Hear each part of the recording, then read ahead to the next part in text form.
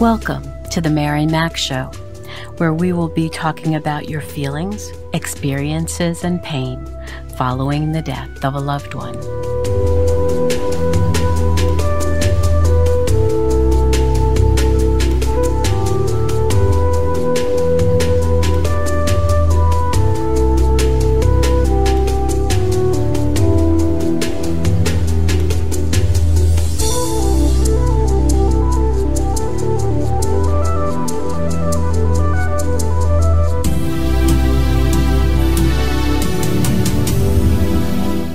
Hello, my friends, my warriors. This is Mary Mac of the Mary Mac Show.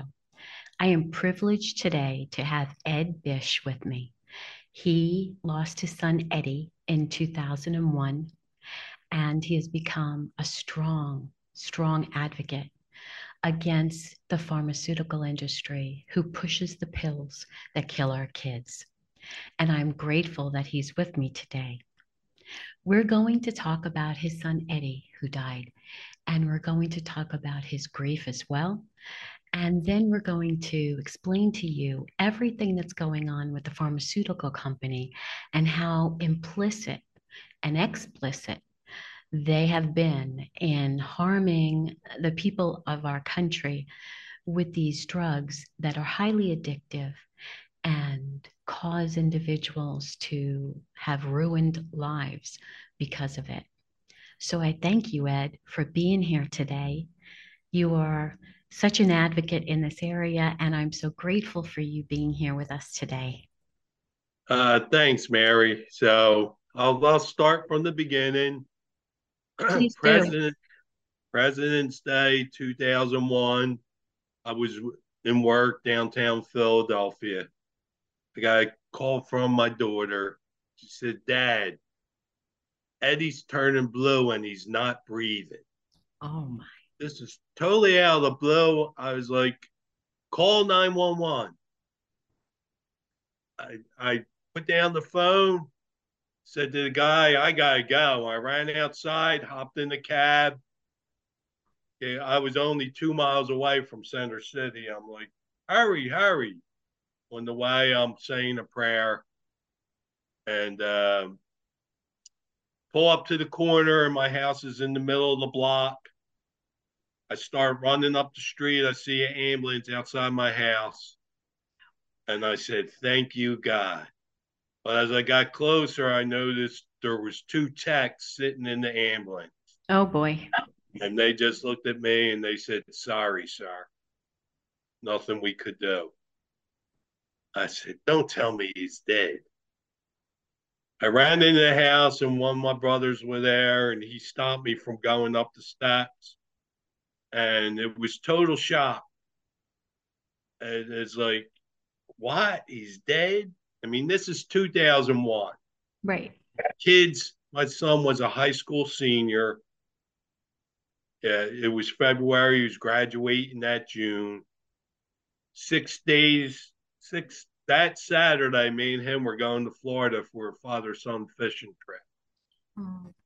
And so I started, just thinking, what could have happened? And next thing I know, some of his friends were gathering outside. And I went out and I said, tell me, what did he do?" They said, "An oxy." I said, "What the hell's an oxy?" Yeah. They said, an OxyContin. It's like a strong Percocet.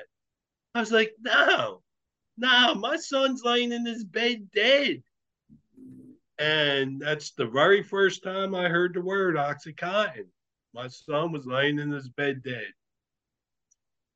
Went back inside. I had my head down on the kitchen table crying. And the police sergeant came in and he said, OxyContin, kids are dying left and right from this stuff. I jumped right up. I said, what? Yeah. How? I mean, I read the newspaper every day. I watched the nightly news. How did I never hear about this? And like, I was like angry. So, um, next thing you know, my sister, who was a nurse, she came over and, we had computer, internet was pretty rough back then. You had I the know. modem. The AOL with the tone. So, but after the police, my very first thought is I gotta warn the kids. Yeah. There's a pill out there that can kill them. Because back in 2001, a pill did not kill you. No. I mean, the only people, if you were a heroin addict using a needle, you might OD. I had a high school senior back then. so, so we got on the internet and I was shocked to see all these stories. And most of them were from like Virginia, West Virginia, Maine. And like I said, that very night, we had a fax machine. We faxed as many schools as we could. One page. Please warn your kids, warn your students that there's a new drug out there and it's killing kids.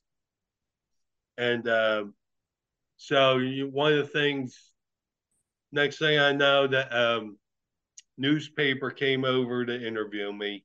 Mm. They told me that like 18 people had died in 3 months in Wow. Philadelphia. And it didn't hit the news yet. So they gave me an interview and I was on the front page of the paper the next day. And we called a press conference at the 26th Police District in Philadelphia. Oh, good for And you. every news station Came. showed up. And NPR showed up and the newspaper showed up. And, I was still gathering exactly what happened, but I just wanted to get ASAP to warn kids. There's a new drug out there and it can kill you.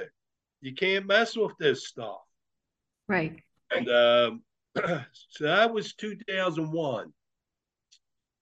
So, make a long story short, I, I went on a TV show, a Sunday morning talk show, and it was a live show. And I told them and I warned them about OxyContin. And I was going on message boards, spreading the news. And by the end of the TV show, by the time I got home, the producer called me and said, we had three people who want to build you a website. And so I said, well, who is the first one that called? And I took that person. So this is 2001. Websites were brand new. They were. I even had one for books and I couldn't have my own. I had to tack on with other people. Right. So we got that up and running real fast. It started as one page. So it was a learning process. Hmm. Um, I started going around with the Philadelphia Police Department, talking at high schools and some middle schools. Oh, good for you. And that was good for a while, but they were warning about all kinds of drugs. They were talking about marijuana and heroin, and these kids. It wasn't even the most deadliest thing out there was this new drug, OxyContin. So another thing that happened was about 3 weeks into the website, Purdue Pharma emailed me. Purdue Pharma is the company that makes OxyContin. Wow. They said, "Look, we just want you to let you know our drug is a great drug for patients. It's just people when they abuse it, it can be deadly." I had no reason to doubt them. I mean, it's FDA approved, right? So I said, okay. And then, struck up some emails and they said, look, if you ever want to talk about prescription drug abuse, we're willing to help you. So I was going around with the police department and they would only give me 5 minutes. I said, no, I got to do my own program on pills because that's what's killing the kids. So I actually went up to Purdue Pharma. And in the meantime, I was starting to get email from all over the country from people who got addicted and they were patients or relatives whose, whose relatives died. Some of them started as patients and, emails from other parents who died like Getty, just buying it on the street. So another thing that I had learned was there was a pill mill doctor flooding Philadelphia with OxyContin. Oh, And the detectives told me, look, we've been watching this guy 8 months. We're about to make an arrest. But as soon as I heard that, I'm thinking 8 months. Why so long? yeah. Now my son got one of them last pills. Why not a month? Why did it take 8 months?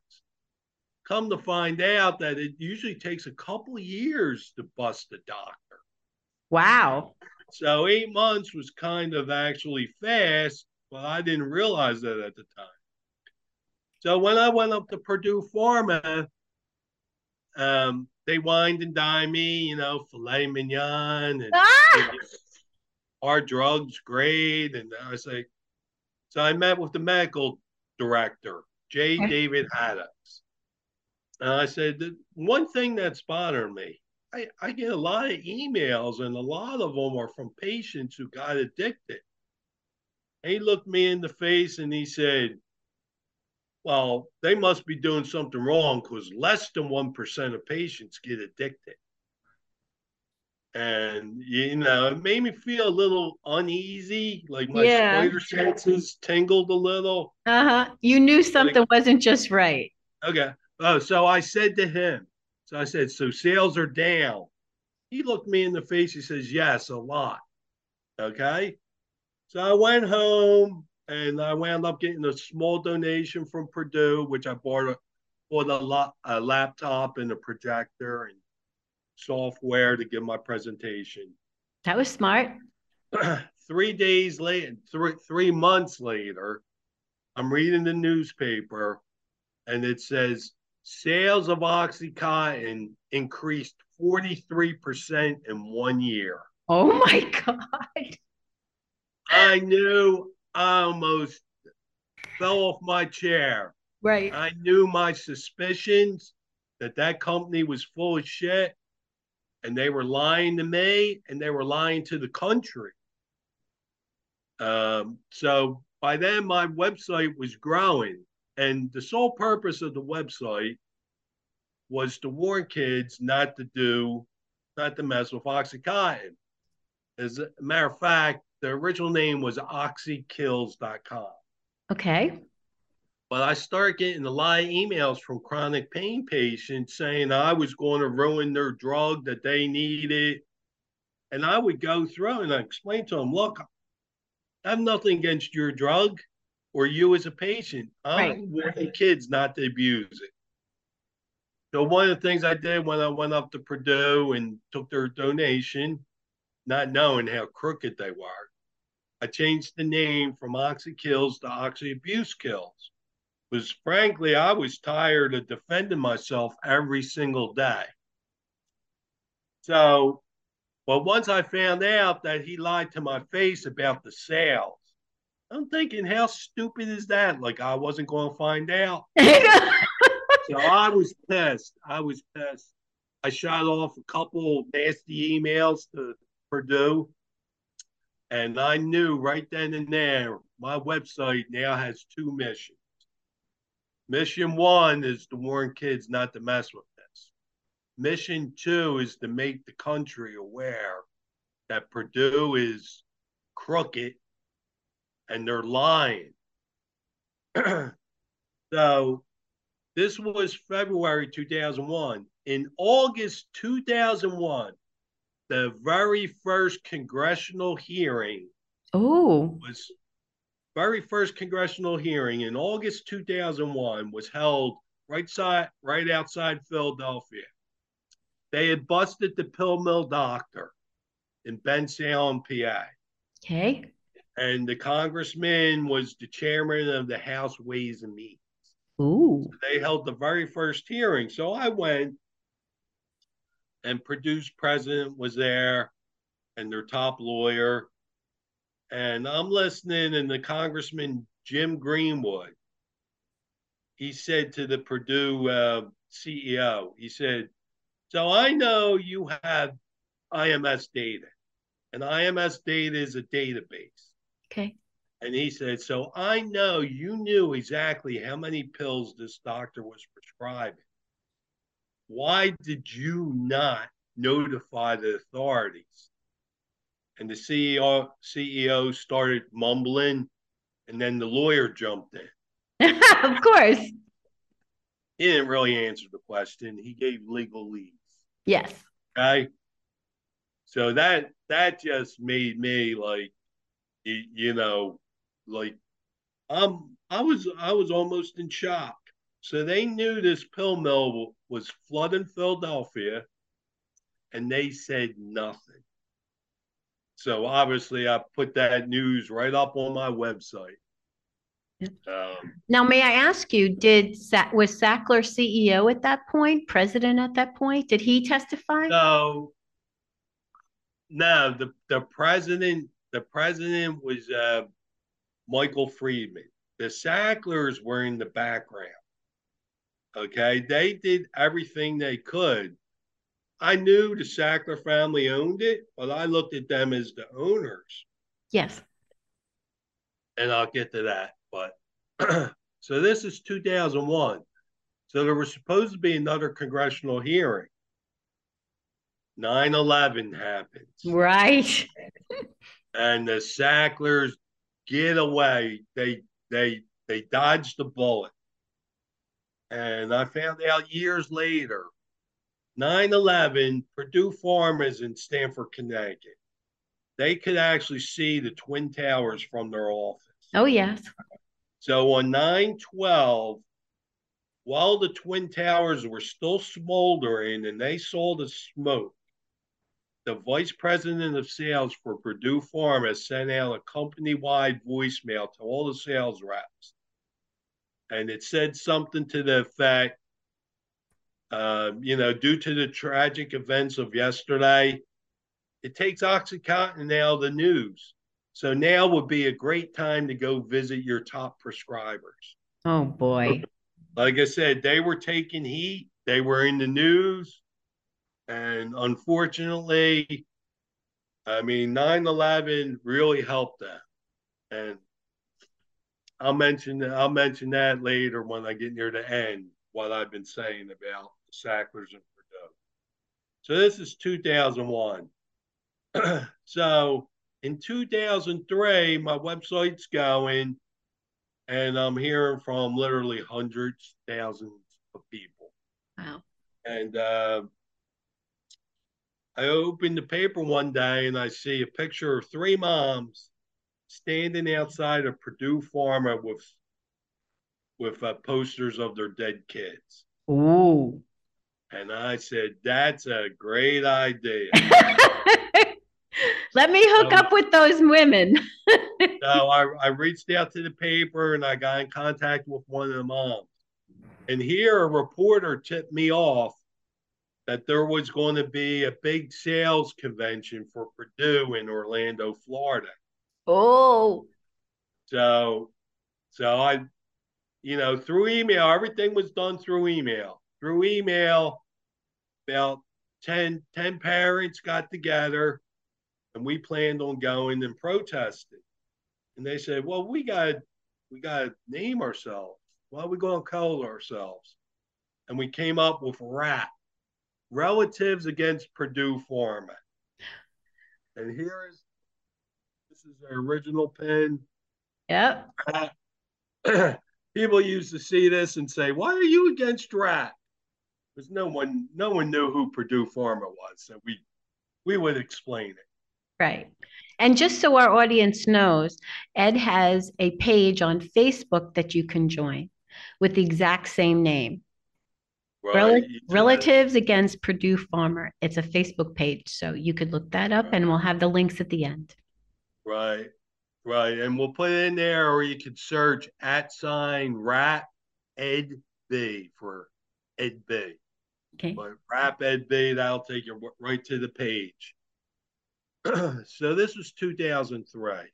So more and more stories are coming out Purdue about Purdue Pharma. Of course, they're denying, or even denying that there's an epidemic. It's unbelievable. 2003, later that year. So you had the very first congressional hearing, 2001. 2003, the very first book, Painkiller, which is you can watch on Netflix. Um, that book comes out, and I read that book. I was like, oh my god, it listed their crimes. And I was like, oh, they got them now. But no. But what happened was that book helped spur an investigation. So in Southwest Virginia, John Brownlee started an investigation. And Rick who is Moncastle. John Bradley? John Brownlee was the U.S. attorney for Southwest Virginia. Oh, great. Um, if you watch the show Dope Sick on Hulu, to me that is the best show to watch. You'll see all about John Brownlee and two heroes, Rick Moncastle and Randy Ramsnayer. And this was an understaffed little office, and they started digging. So they started digging, and I had heard rumors that there was an investigation. Of course, nothing's easy. So one of the things that Purdue would do is they would ask Purdue for documents. Well, Purdue sent down tractor trailers full of boxes and boxes. To overload them. Right, right. So make a long story short, and Dope Sick is all about this, the investigation. They nailed them. Rick Moncastle wrote a 120-page prosecution. Okay. They sent that to DOJ in Washington. And here in the meantime, Purdue Pharma hired Rudy Giuliani. They hired Oh my God. Who else? Eric Holder. Ah, They hired Mary Jo White, who's a big time yes. attorney for New York. You probably heard of her. Yeah. Anyway, make a long story short, members of RAP, we were invited to give a victim statement at the hearing Yes. for Purdue Pharma. So Yes. I think it was in May of 2007, we went to Abington, Virginia. Now remember, the Sacklers were still in the background. We were looking, the three individuals charged were Michael Friedman, Howard Udell, and I'll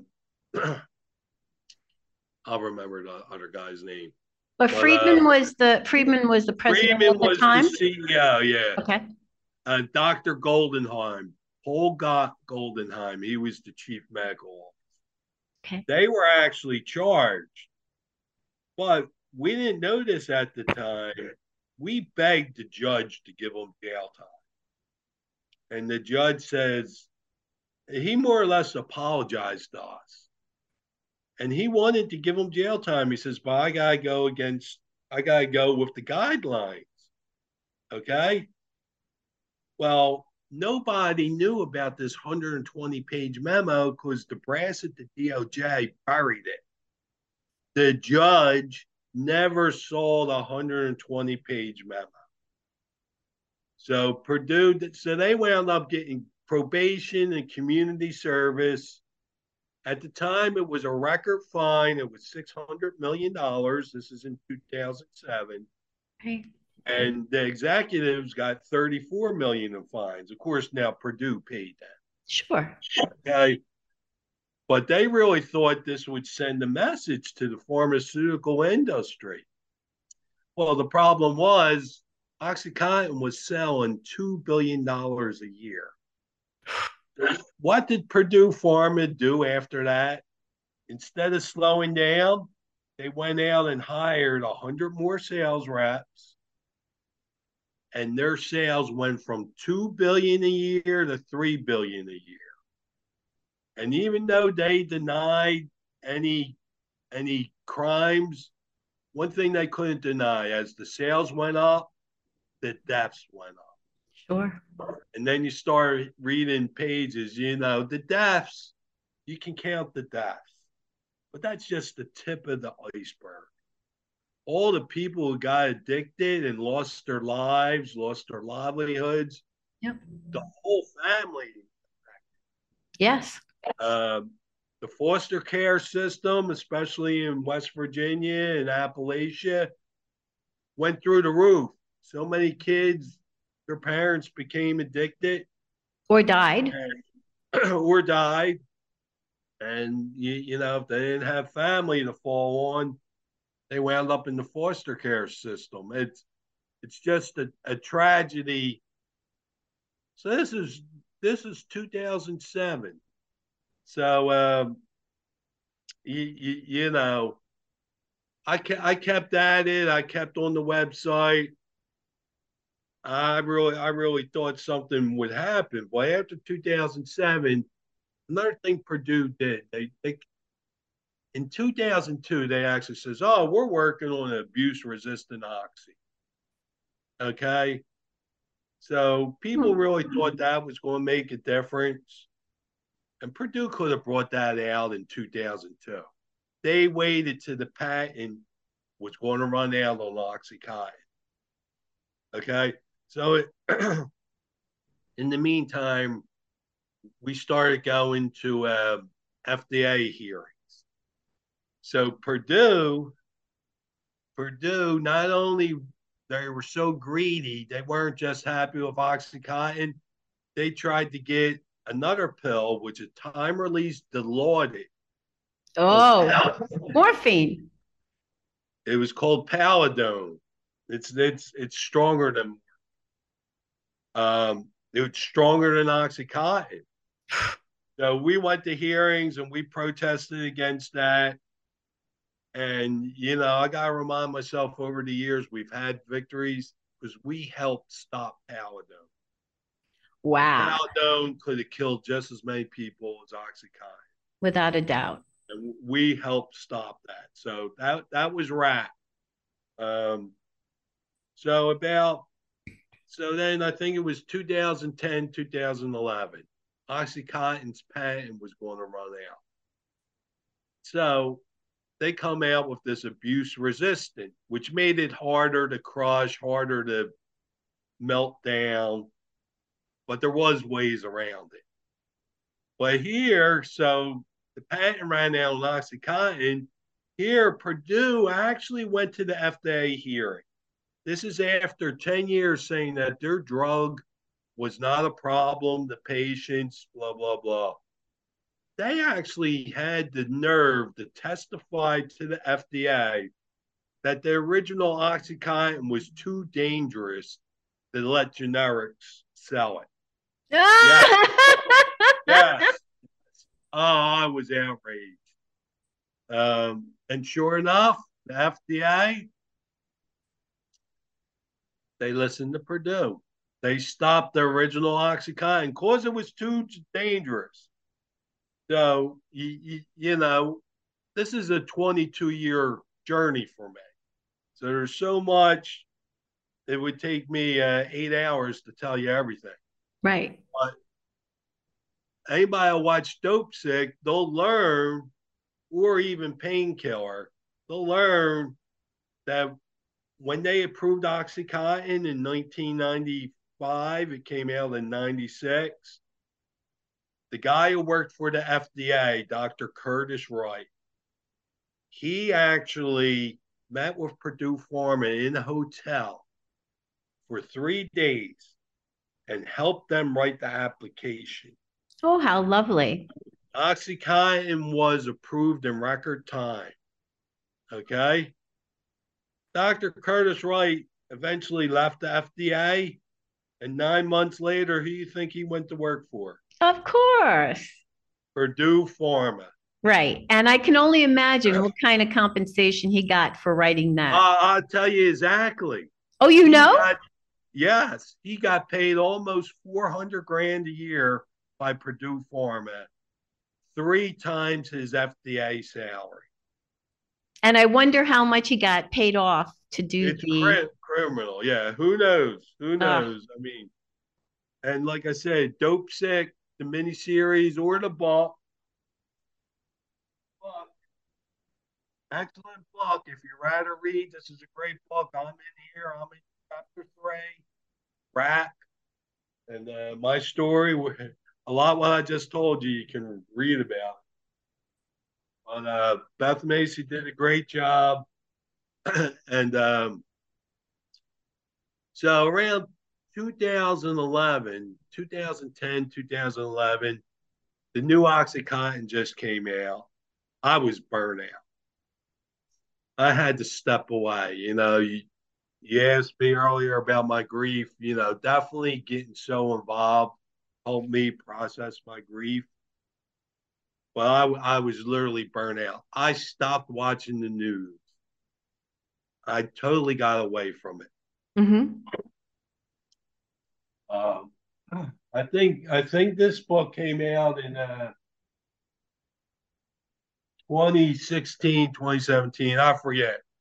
Beth Macy called me out of the blue. Someone that told her, a member of Rap, told her about me, and so I told her where I stood. I said, "Look, I got away from it, but she told my story. But That was very kind. yes, I still, I still like removed. Well, 2018. And so, to make a long story short, like I said, the Sacklers went out of their way to stay in the background. We knew Tell people they who the Sacklers are. the Sacklers owned Purdue Pharma. It was not, it was a private company. We didn't know they were hands on owners. They totally called all the shots. Wow. And so 2018,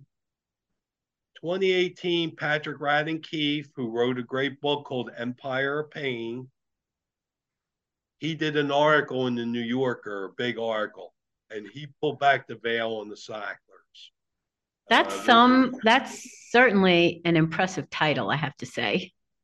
Yes, yes, and that's what it was, Empire of Pain. Um, there was another author, forgetting his name right now. Same month, he came out with a similar article in Esquire. So now people knew about the Sacklers.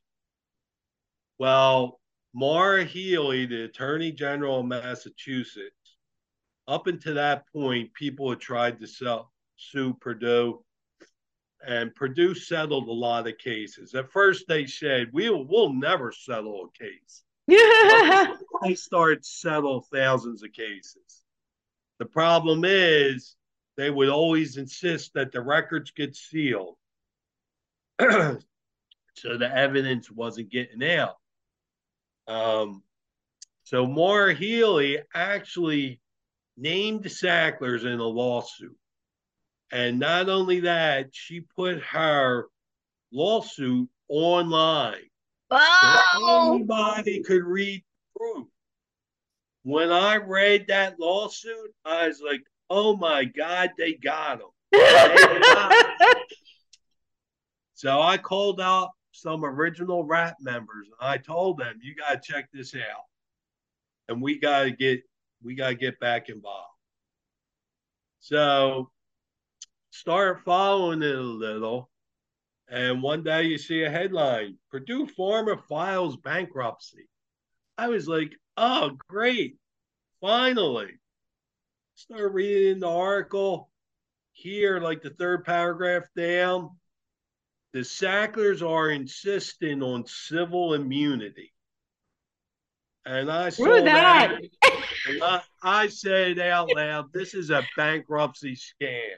Yeah. This is all about getting them immunity, um, for their crimes. Now, this is just civil. Criminal immunity is still on the table. It's hard to prove, but there's 10 books detailing their crimes.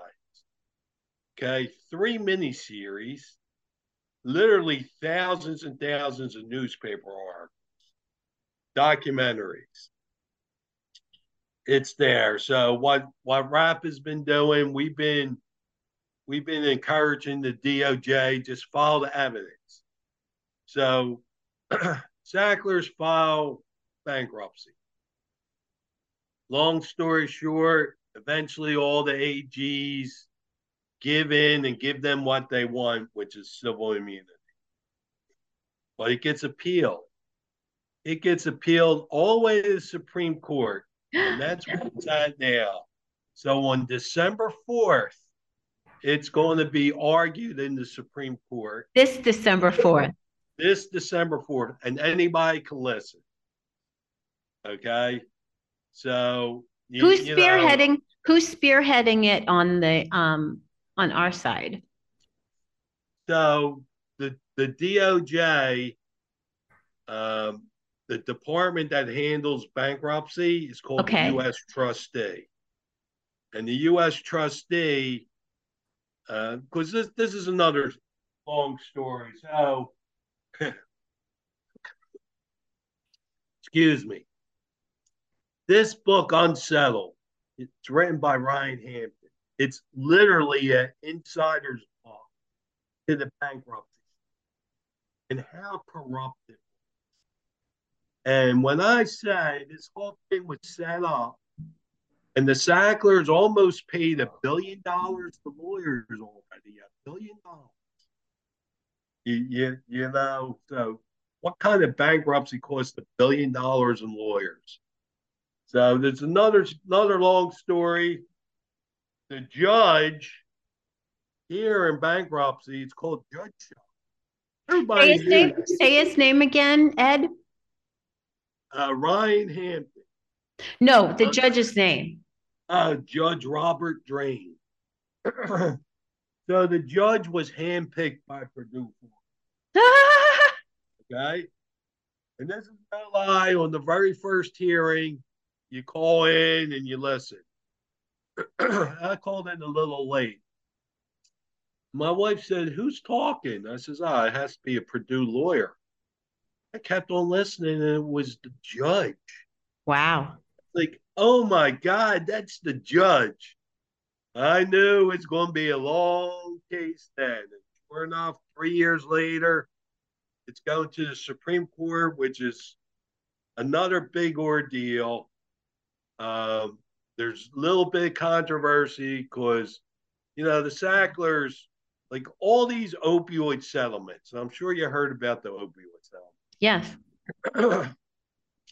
So besides any money from Purdue, 5 billion in settlement side. I call them blood settlements, okay?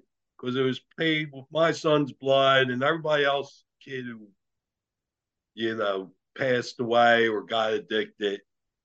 And so that's another big fiasco because there's 55 billion already.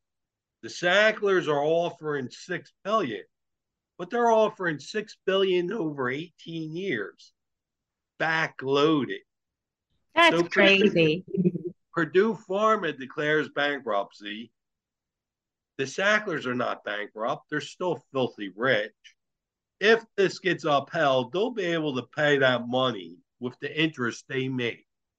Another thing they did, they literally, after 2007, they started moving money offshore to the Isle of Jersey. And it's this little island that has special rules to basically protect money of the rich and powerful. Mm-hmm. And the attorney generals knew this, but the laws are, it's so hard. I was actually on a Zoom call with Letitia James, and she told us to our face, she said, I would love to send investigators over to the Isle of Jersey, but I just can't do it now Why can't you do it? because it would have, I don't know, she didn't get into it, but it would have been too hard for her. So that's another, Yeah, you exactly. know, That sounds like an you excuse. know if if if the Sackler's name started with a T, I think she would have sent the investigators. But that's another story. Um, so so that's where we are with the bankruptcy.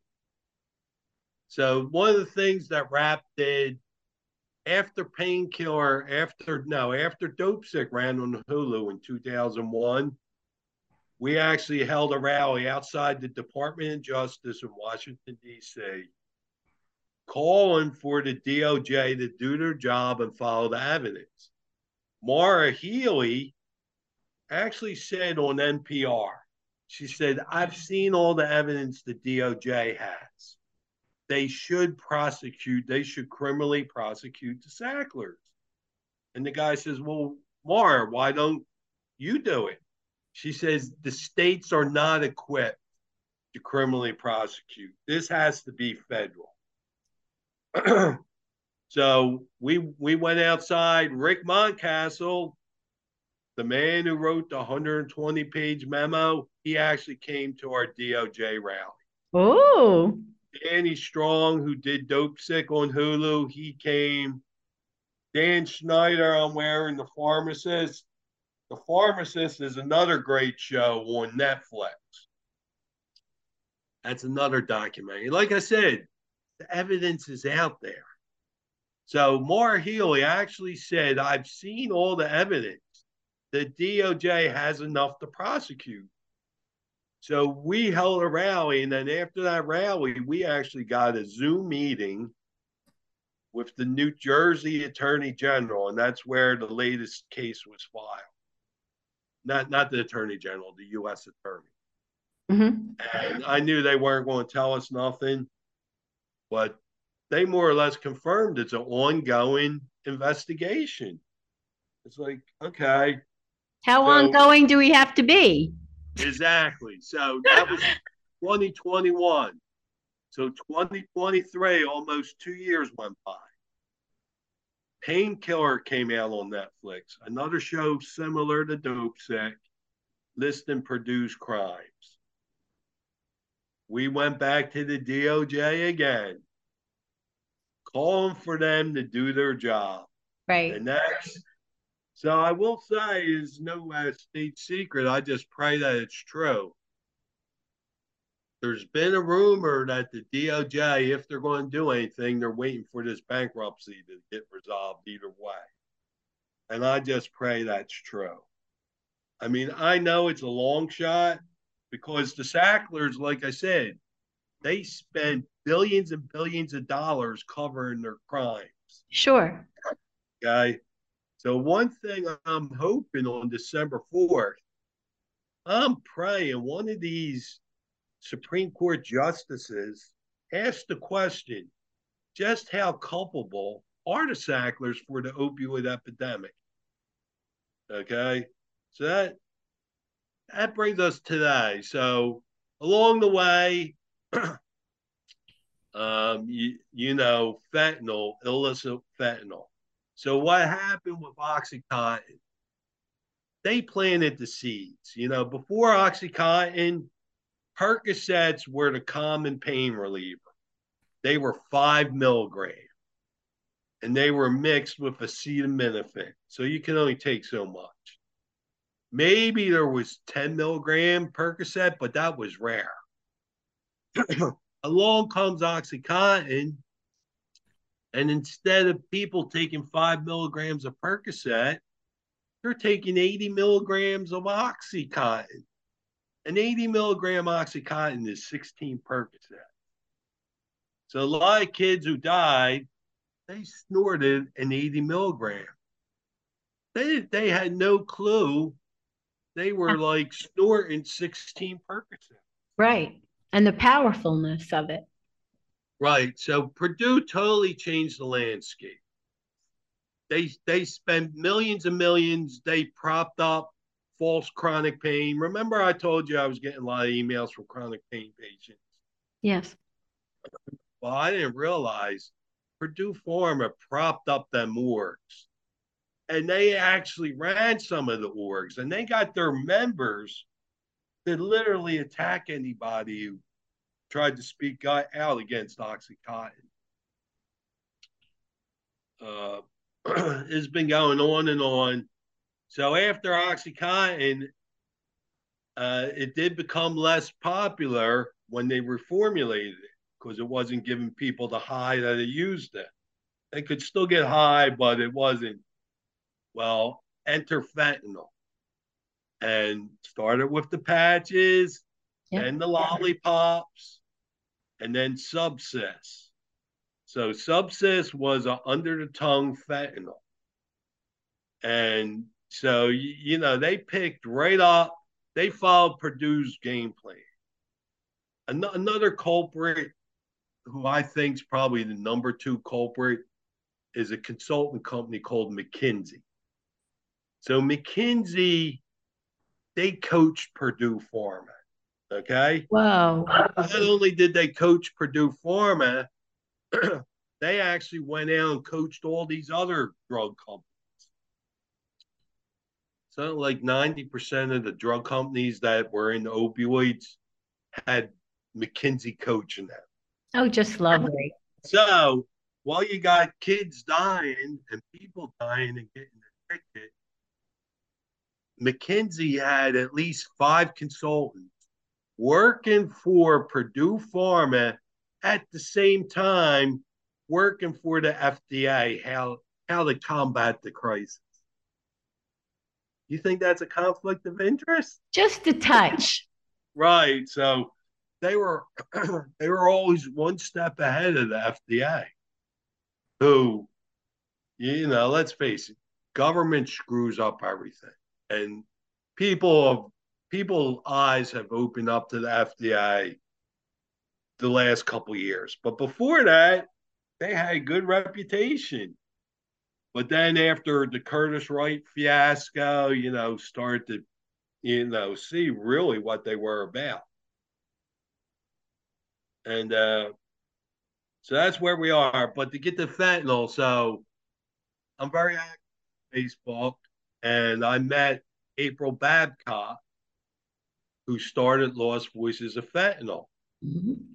And me and her talked, and I told her my son's story, and she said, "Ed, do you realize so many of the fentanyl parents are just like you? The first time they heard of fentanyl, their kids were dead from it, you know." And then it's even more insidious because, some of these kids thought they were taking Adderall. Yes. They Or a thought they were, Xanax, or like a or Xanax, Xanax. Yes, something for yes. pain, you know, or So, anxiety. so that's definitely poisoning. But my whole point is, and I went to the fentanyl rally in Washington, D.C., and they let me Yes. talk. I heard And you speak there. I just remind everybody, if not for the crimes of Purdue Pharma, the fentanyl crisis would not be nearly as bad as it is. Like I said, the whole nation, they went from doing 5 milligrams of oxycodone for pain for Percocet to like 80 milligrams 2 times a day. At one time, Purdue Pharma was actually telling doctors, because that's another thing. During the test, almost 50% of the patients said OxyContin don't work 12 hours, which was OxyContin's big selling point.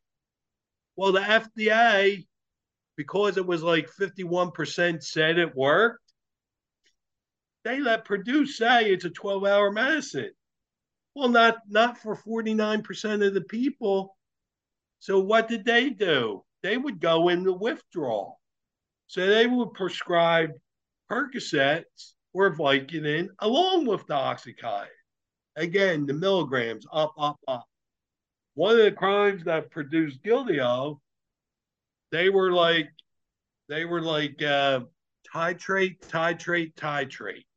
So it was always up the dosage, and they would push their doctors. So one of the things Rap did, there was one sales rep in Florida, in Tampa Bay, Florida, Karen White. So Purdue fired her. Purdue said she was a bad sales rep. Well, Karen said no. She would go to doctors' offices and she knew they were pill mills. So she refused to stop going to these doctors. Well, Purdue fired her. So she sued Purdue Pharma for wrongful termination. Good. So we went down there to support Karen. So Karen had her one little lawyer. Purdue shows up with 10 lawyers. I was in the courtroom all week. It was a week-long trial. So earlier that year, there was a $2 million GAO report produced on OxyContin deaths. The government did this report, $2 million they paid for it. Karen's lawyer submitted his evidence. Purdue got that thrown out. Oh my Thrown out God. was they said there was some hearsay in it, right? So uh, I got a cold, so that's what's going on Aw. here. I'll Uh, pause us. Let's pause us for a moment. pause this a second. Okay, So we're back. I got together with April, and she let me say a few words at the Lost Voices of Fentanyl rally. The last 2 years I've been there, and I The last one when I was there, it was really a stormy day, wasn't it? oh yeah, yep, yep. Wow. God All bless those Japan. people endured all that wind and rain and cold, Yeah, and I just thought that was remarkable. yeah, no, very, very impressive. One point about that, some people say, we're all for we want the border closed, and then some people they say, oh yeah, but 90% get imports of entries. But yes, if we close the border, we could move resources to the ports of entry. Okay, so I say we need three things. I call them the three R's. Okay. We need supply reduction, we need demand reduction, and we need harm reduction. And we need all three of these things to try to turn this thing around. And unfortunately, there's little squabbles between some of the groups. Some people are a little too sensitive. If you say, well, my kid was poisoned, they get offended, and they shouldn't get offended. If my son took even the OxyContin and it was fentanyl, I would say my son was poisoned. Should have been doing the OxyContin, but Eddie was pure OxyContin. Um, so there's money out there. Like I said, 55 billion in blood settlements, and we'll see. I hope that it makes a difference, but until them three R's come together and people start working together, this thing ain't going to turn around. And but we can't give up. As Nope. bad as bad as it is, I know for a fact if some of the stuff Rap has done over the years has saved lives. Yes. I have a whole folder of emails saying as much. Yes. And same way with these parents who are warning against fentanyl. I mean, you got parents chipping in, doing billboards. You don't know who saw that billboard. And might have saved them, and they don't even know it. That's right. That's right. But you know, the word's getting out more and more, and everybody thinks, oh, everybody knows it. No, everybody don't know it yet. No, they don't. So, so there's a lot of work to be done, and you know, you just got to chug along. And I know for me, being an activist, meeting other parents, I listened to a couple of your podcasts. Ed Koblis, I've met him, I know him, and I know the lady from Florida. Her name's forgetting me. You know who I'm talking Andy Lee, about. Yeah, Lee. Yeah. Well, Andrea Lee. yeah, yeah, yeah, She calls yeah. herself Andy Lee. Okay. Yeah. Yep, yep. So, but She you went know, through a lot with her daughter. I listened to that thing. Yeah. So you know, yes, it's horrible, and we got to turn this around. Absolutely. And you know, it took the government 15 years to get Purdue Pharma under control. If they take 15 years to get fentanyl under control, we're going to be up to 1 million kids a year dying, and Yes. it's ridiculous. And hopefully things turn around starting in 2024, but we'll see. Yeah.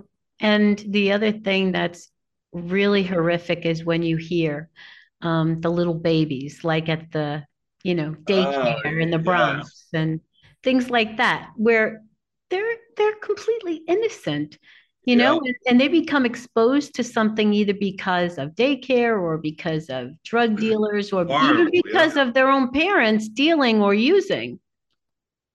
Yes. Yes. It's a disaster. It's a disaster that doesn't get enough attention. Yeah. And, you know, the government has to get serious, and parents, we got to keep on yelling. That's all we can do. Yeah. And letting more parents better understand what really is happening and what is not happening, you know? Right. And Right. and I often say the era of experimentation with drugs is over. It's Right. not Right. like when we were growing up and people would say, "Oh, No, try it's a not. joint," right? Let's try a joint. And then Right. now we find out that fentanyl is being laced in joints and killing people. Yeah, it's horrible. So let me recap the shows we talked about. Okay. So I would say if you're going to watch one show, watch Dope Sick on Hulu. It's by far the more accurate to real life. Okay, Dope Sick on Hulu.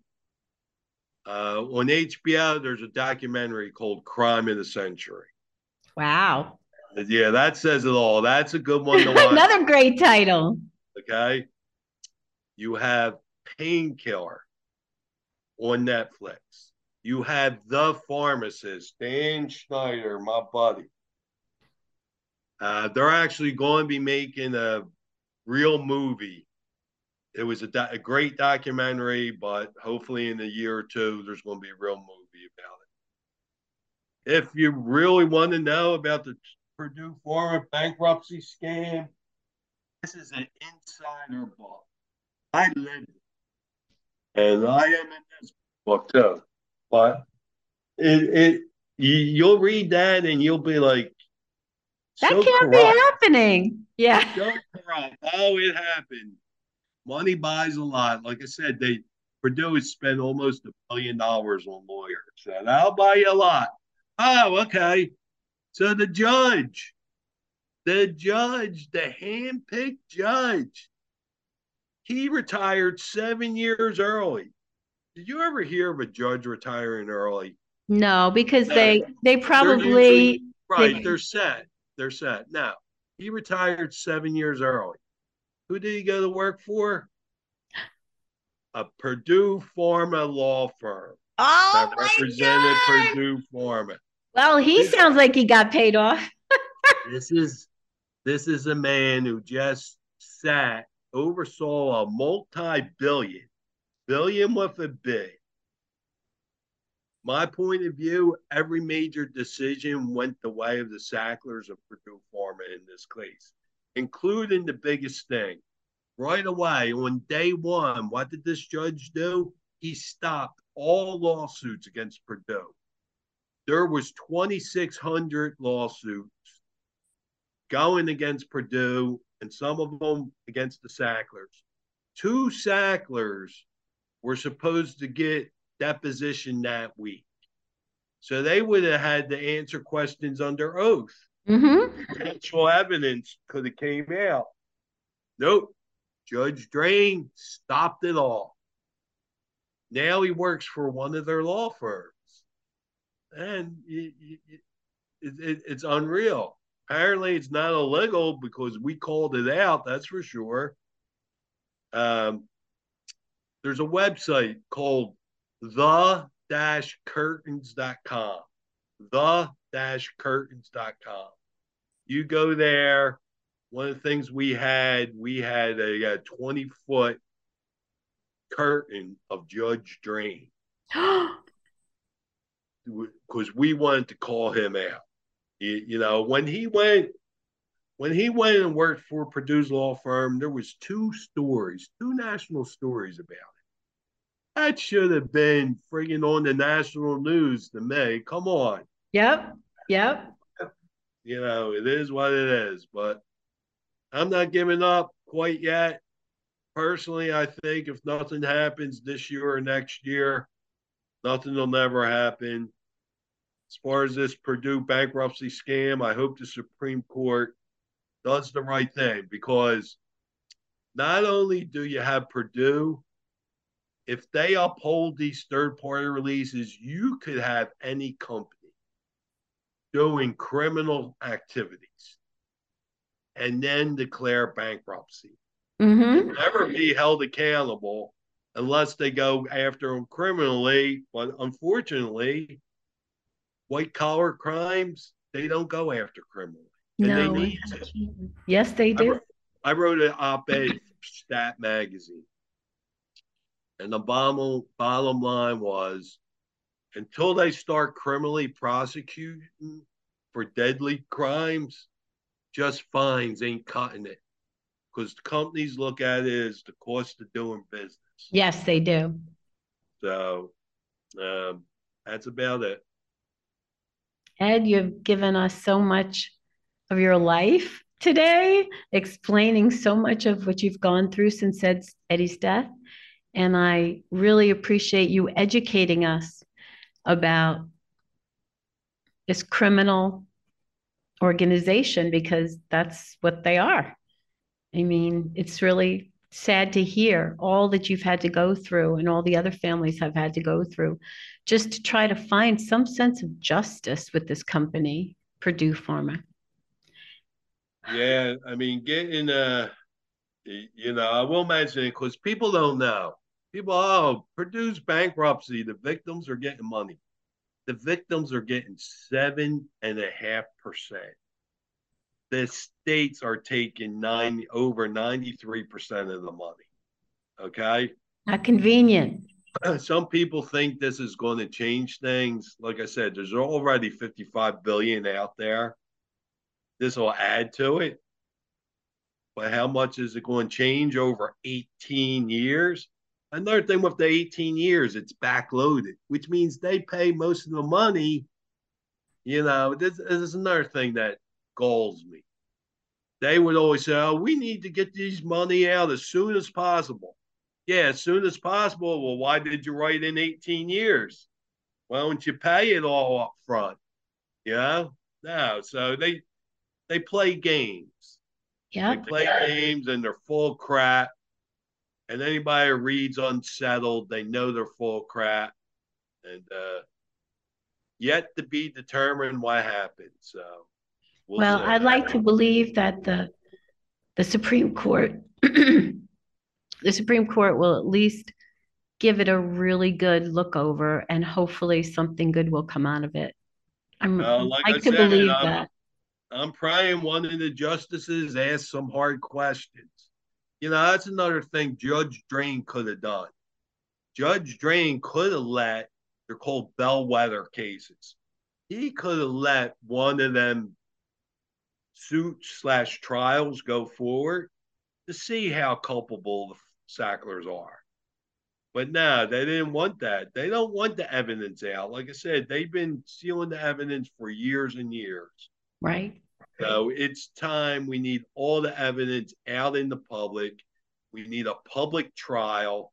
Sacklers love saying we did nothing wrong. Well, then defend yourselves.